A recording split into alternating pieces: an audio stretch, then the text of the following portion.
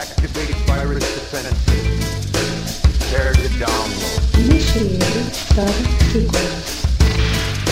Welcome.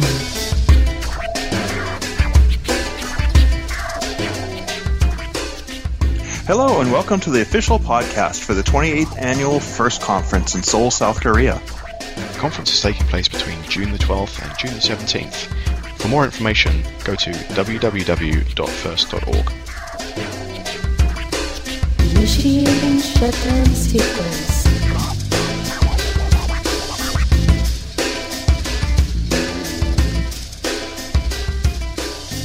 This time on the show, I'm lucky enough to be joined by Jason Jones from Arbor Networks. Welcome to the show, Jason. Hi, nice to be here. Thanks very much for taking the time to have a quick chat with us. So one of the reasons why we wanted to chat to you today was a little bit about some research that I know Arbor Networks has been doing recently in regards to threats targeting the APAC region. It's interesting, obviously, given that the upcoming conference in Seoul, this is a timely and topical matter. So maybe you can tell the listeners a little bit about the research that you've been doing in that area. Yeah, so over the past few years, I think Arbor Networks and many other security companies have seen quite a few malware threats targeting the APAC region, both like targeted attacks and non-targeted attacks. So earlier this year, we had one of our researchers named Jeff Edwards. He released a post analysis on a banking Trojan that was specifically targeting Koreans and just targeting Koreans and Korean banks. We've done a significant amount of work with some targeted attacks. We released a paper just within the last week on targeted attacks towards Tibet and Tibetan separatists.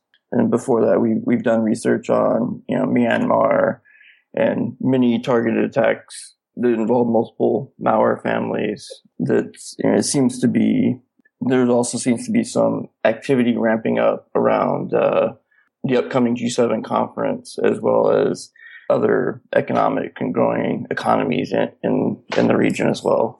What's the feeling here, the reasons why there's been growth in attacks in this region? Is it because people have moved to easier targets, or is there any specific political reasons or economic reasons why they're moving out of the US and more targeting towards APAC?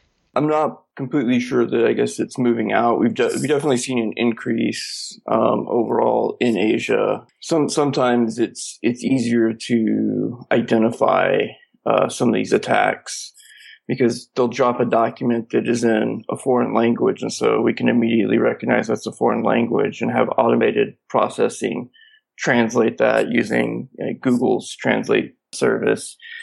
And then we see keywords, military, Japan, or economy, so you see some very specific things where it's like there are many economies that have I believe Myanmar has some interesting mineral deposits that a lot of people want access to. And so that's one reason that they would be targeted. You're trying to get the competitive advantage from that perspective of figuring out what other people are bidding so you can just slightly underbid them to get a contract, which I believe has happened in the past with some oil contracts. I'm not positive on that, but I believe hearing things about that before. Then some of it's just, competing economies, trying to figure out, where another country may be building up its economy and taking away some of your own GDP with their growth, or just conflicts around military presence, saying, hey, is this country growing military presence and moving things towards a region that we have a conflict over? So it sounds a lot more like these are specifically targeted attacks against individuals, companies, even moving towards government entities, and less about attacking the end users themselves. It's less about online fraud and attacking those users. Is that correct to say? From the targeted attack perspective, yes, but there have also been the one I mentioned earlier, the Korean banking Trojan thing, Big Bong. So it's just targeting Korean users, and I think the conclusion that Jeff, the guy who did the analysis, came to was that it was just that Korean banking is different, that their online banking system is different. So you have to, if to build a banking Trojan that targets Koreans, you have to make it very specific to Korea, similar to like some of the Boleto malware that targets Brazil. Like that's a very specific thing to Brazil. There have been a few others like that, but a lot of it does seem to be.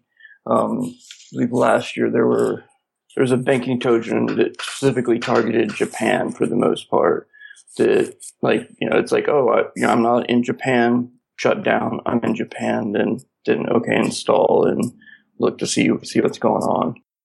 It sounds like these kind of things would require a lot of forethought and planning to put into place to target specific regions instead of just being more of a generalistic Trojan or attack that takes advantage of, say, for example, your DHL package has been delayed or the various stuff that we've seen over the last 10 years. Obviously, as well as setting up backends that are highly tailored to these kind of attacks, is there really enough money in this for people for attackers to spend that much time and energy on attacking specific regions?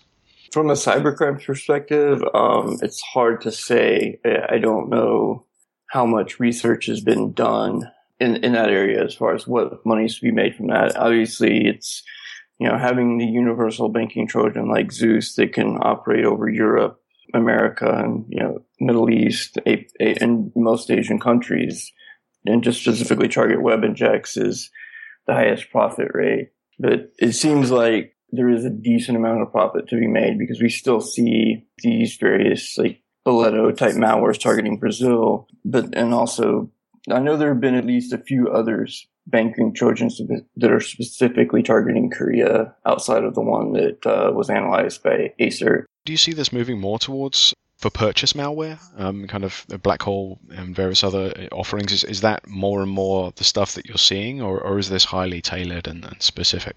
This is usually the stuff that stands out in our analysis just because it is so different. And it's like it matches some of our signatures, but not everything. And so it's what we'll take a look at. But I guess the more commodity stuff, like the more for purchase stuff still seems to be the most popular. And just for profitability purposes, seems like it will always be the most popular. Stereotypically, Asian countries have been more prone to use mobile devices and been slightly ahead of certain other countries in regards to using mobile platforms for online banking and various other purchases.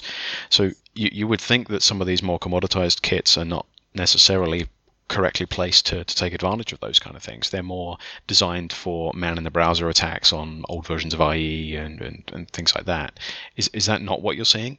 We haven't done much analysis on the mobile side, so I can't really speak to, I guess, what is or is not targeting on that side. But for the most part, the commodity stuff does seem to target the larger banks in the U.S., in Europe, in Australia, versus the larger banks in some of these Asian countries. So I guess the question is, where do you see this going? Is this a growing issue? Is this already reached a peak and we're kind of late to the game to recognize this as an issue? Or do you think this is going to continue to grow and become more of a target for these kind of groups? I definitely see it as an area that will have more growth in the future. I guess it will be hard to say how successful that growth will be. It could very well be killed off just by the banking systems changing to more standardized thing, operating similar to many of the other countries versus like their own very specific systems. But it's also hard to say where it's going to go. It's also hard to say how successful these have been. We don't have eyes into the banks and the financial systems there, like some other security companies have been able to, to get very good estimates on how successful these things are. So it's like we're seeing these things, and it's it can be very difficult to tell how many clients have they infected, how many credentials have they stolen, how much money have they been able to transfer. So I guess that's a possibility.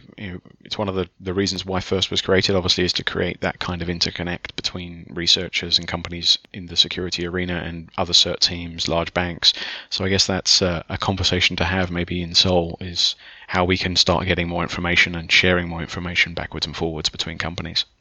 Yeah, it's one of the reasons that Arbor has we've been trying to move forward with more collaboration into FIRST. We're not currently FIRST members, but it's a process that we're working through right now to try to get there, because we do want to also be able to more directly share like this information with these banks to make sure that they know these things are happening and not have to wait for us to drop a blog about it to know these things happen.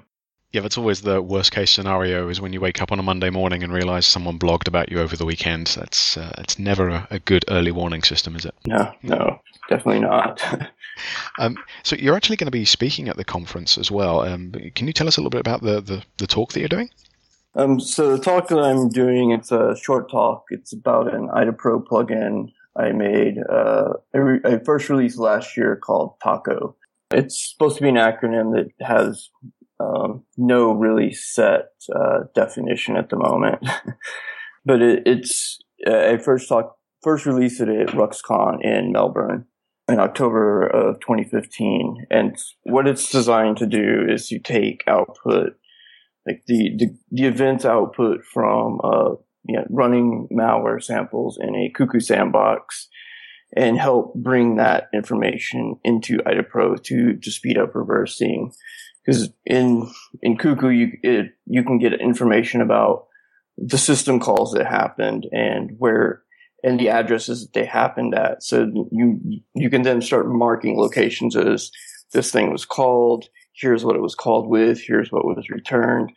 When you're dealing with encryption or compression, decompression, that knowing what went in and what came out directly helps when we don't have the time to sit in a debugger most of the time to do this stuff manually. So just trying to help use our scalable malware processing to still help to speed up our reversing process.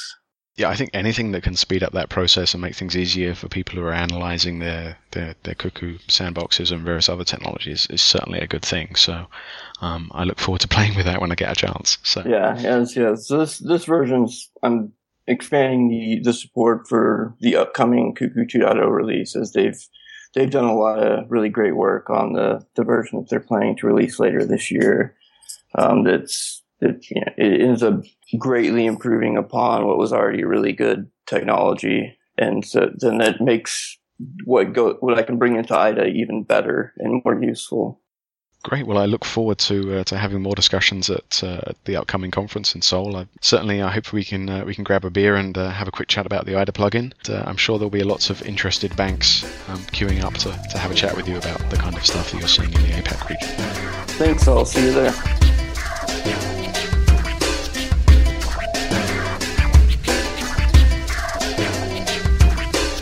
Initiating shutdown sequence.